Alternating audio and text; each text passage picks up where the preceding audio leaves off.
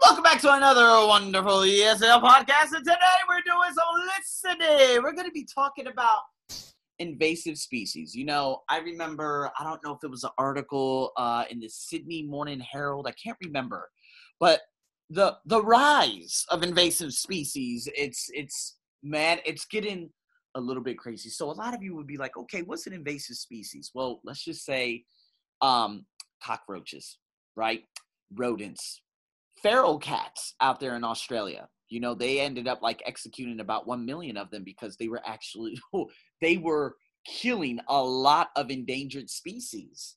So, you know, they said, okay, well, we want you to go out there. We want you to kill all these feral cats. You know, now, again, an invasive species is something that you're going to listen to in this long audio. We'll be able to discuss after exactly what it is in general. But for those of you who want to prepare for your IELTS, let's say listening, there is a task on the ArsenioBuckShow.com that you will be able to go on and you'll be able to fill in the lecture and complete the outline of the talk. Now, there will be 1, 2, 3, 4, 5, 6, 7 questions within this little snippet in the bullet points. And the first bullet point, it says, how do invasive species blank? ? The next space, well, not the next space, but the next line, it will say intentional, examples, swamp rat, comma, and you're going to listen for one of the invasive species that's possibly in the diagram above, which would be either a bug, crab, fungus, rat, or seed.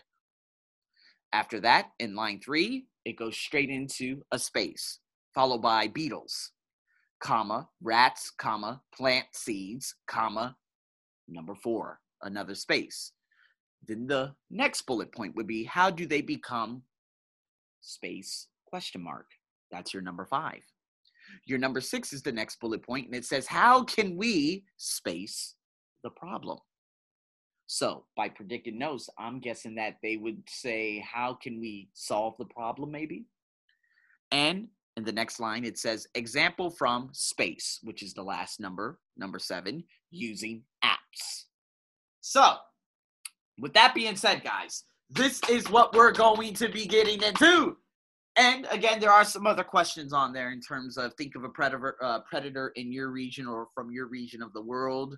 What is its natural habitat? What is the predator's population density and distribution? There's a lot of things that you can actually go into in figuring out, you know, what's actually happening in your environment, because out here in Thailand, man, there is a ridiculous amount of cockroaches. Like, there is no way to solve it. But what's really shocking is the fact that they would make excuses and say, oh, no, there are cockroaches everywhere. And I'm like, well, not in Singapore. Singapore is one of the cleanest, most amazing countries on the planet. I didn't see one cockroach while I was there in 4 damn days. And you know what? I was even in a forest. Okay, normally, if you go to the parks out here in Thailand, you would see crushed, I don't want to get, you know, very detailed, but crushed, you know what, just about everywhere, especially walking down the downtown area, just underneath the BTS SkyTrain. And when it rains, all of these critters run up from the manholes and they run all along the walls. It's the most disgusting thing I've ever seen. So that's why I love staying on the SkyTrain and staying away from all of that. And you know what? These rats just so happen to make their way into the markets. They feast on some of the meat. And the people who are selling the meat, they do nothing about it. And guess what? I mean, you know, this is how viruses start, as you can see out there in China. So with that being said, guys, this is a huge breakdown of what is happening around us, invasive species. And so now I'm going to continue on with the lecture, which you're going to hear right now. Once after, of course, I turn on my invasive species. Species is, as you should know, my topic today. Okay, so my lecture will follow the plan on the board. You may choose to make notes based on this plan. But before I start on that, let's just define what an invasive species is. It's a species of animal, plant, or fungus that didn't originate in a particular place. It came from somewhere else. Sorry, I'm not sure if I heard correctly. Did you say fungus? Animals, plants, and fungus? That's right. Anyway, coming from somewhere else, not evolving on location, can give a species a huge advantage. It means that it's not part of the hierarchical food chain. In other words, it may have no predators. Another term used for these are non-native species. This is less judgmental and reminds us that some so-called invaders are in fact beneficial, but most are not. So I will stick to invasive if you don't mind. So, starting with how invasive species actually get to a habitat. As with, let's face it, so many environmental problems, human activity is at the root of most cases. Only after humans started moving around the planet did this problem begin. When humans travel, they cause the distribution of species which travel with them, either, and I'm going to make an important distinction here, either intentionally or accidentally. Intentionally, humans may take favored species to new locations, plants for food, animals to breed or as pets.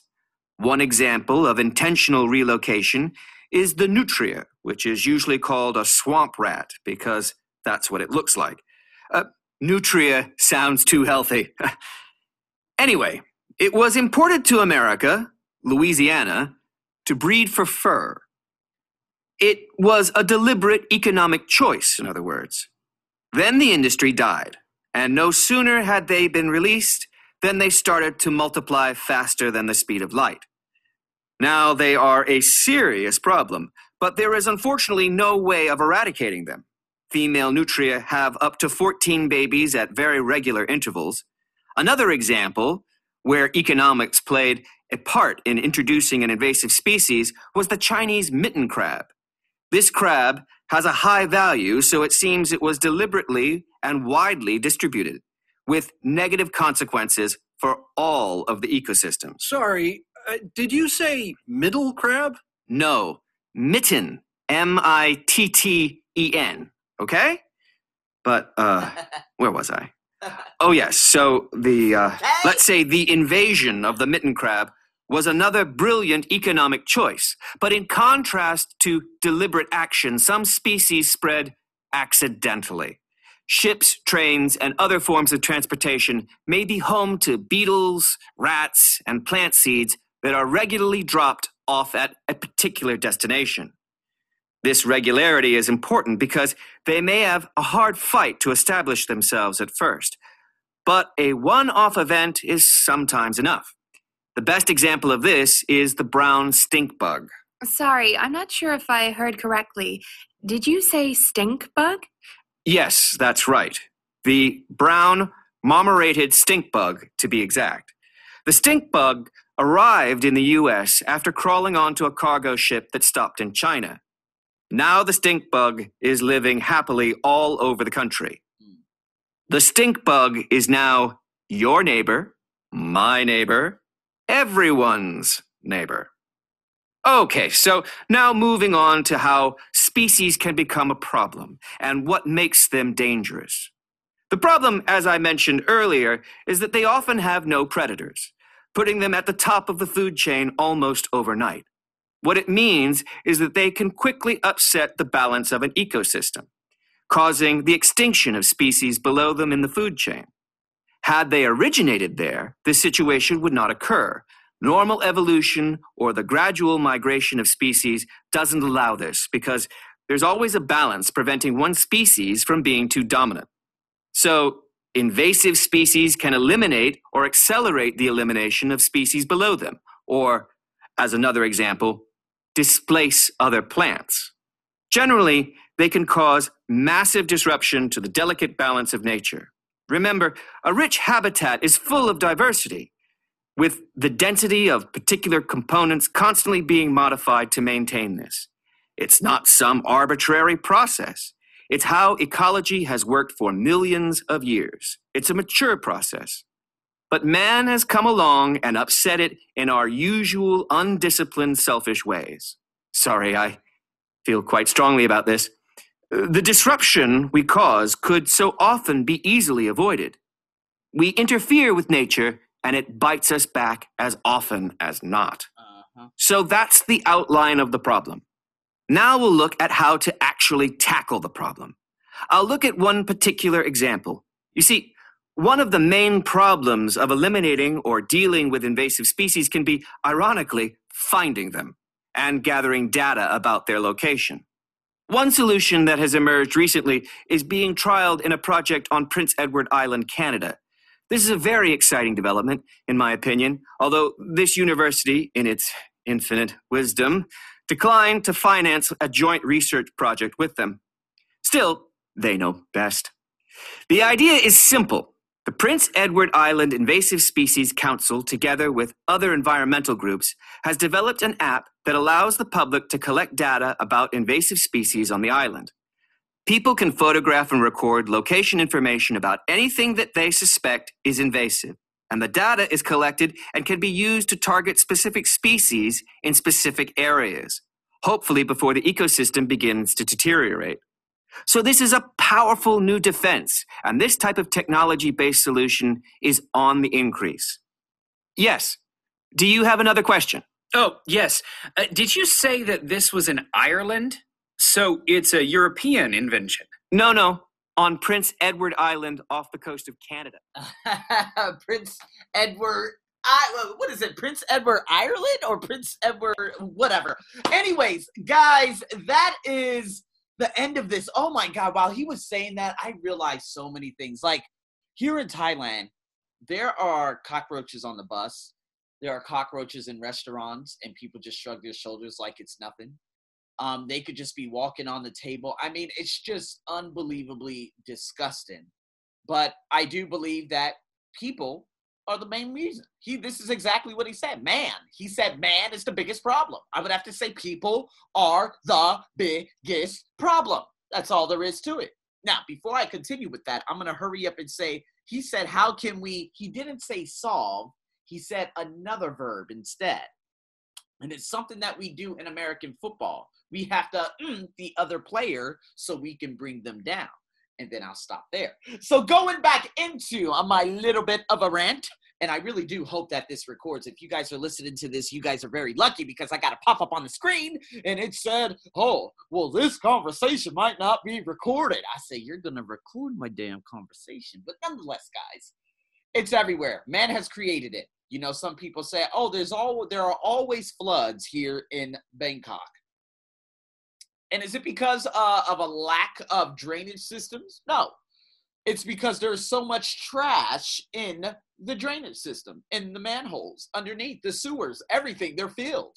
See, if you go just on the other side of my condominium, luckily I do not have to smell that ammonia that's right behind on the other side. I can smell fresh air from the front side of my condo.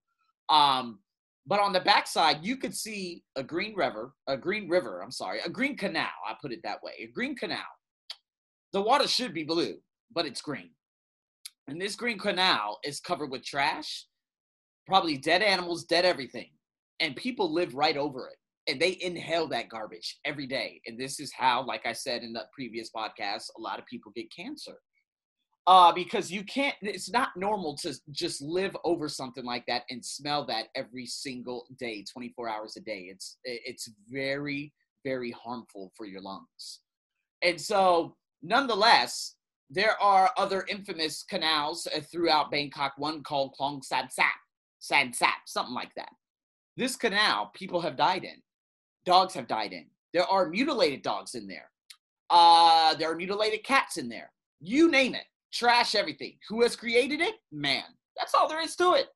If Thai people would actually have some decency, no offense to my Thai people that listen to this, but to clean up after themselves and to stop throwing trash in drains, maybe there will be insufficient invasive species, and maybe there wouldn't be so many floods when the rainy season comes. You cannot blame and continue to blame and point fingers at other people who have constructed these drainage systems. It's the fact that there is just too much trash within them. Throughout the year, of course, these places that clean out these drainage systems, they did not clean them out. You do not see them cleaning them out. They're only going to clean them out when the problem comes. So I'm going to have to say that, Thai people, knock, knock, knock, it is you who can actually make a difference by stop throwing trash in the streets, and especially the markets. I think the markets are disgusting because they throw their trash everywhere. If you go out there 2 a.m., 3 a.m., 4 a.m., you will see a fair amount of 6 to 12-inch invasive species eating away at some of these trash bags to get some of the trash that these people have left on the street. That is all there is to it. With that being said, people, thank you for listening to my rant. I am your host, Arsenio, as usual, man. You guys get ready again, do the exercise. I really do hope that this has recorded. If it hasn't, I'm going to be so sad. But if you're listening to this, you are so fortunate. I'm your host, as always. Stay tuned for more. So many other things that we need to tackle. I said the answer. Over and out.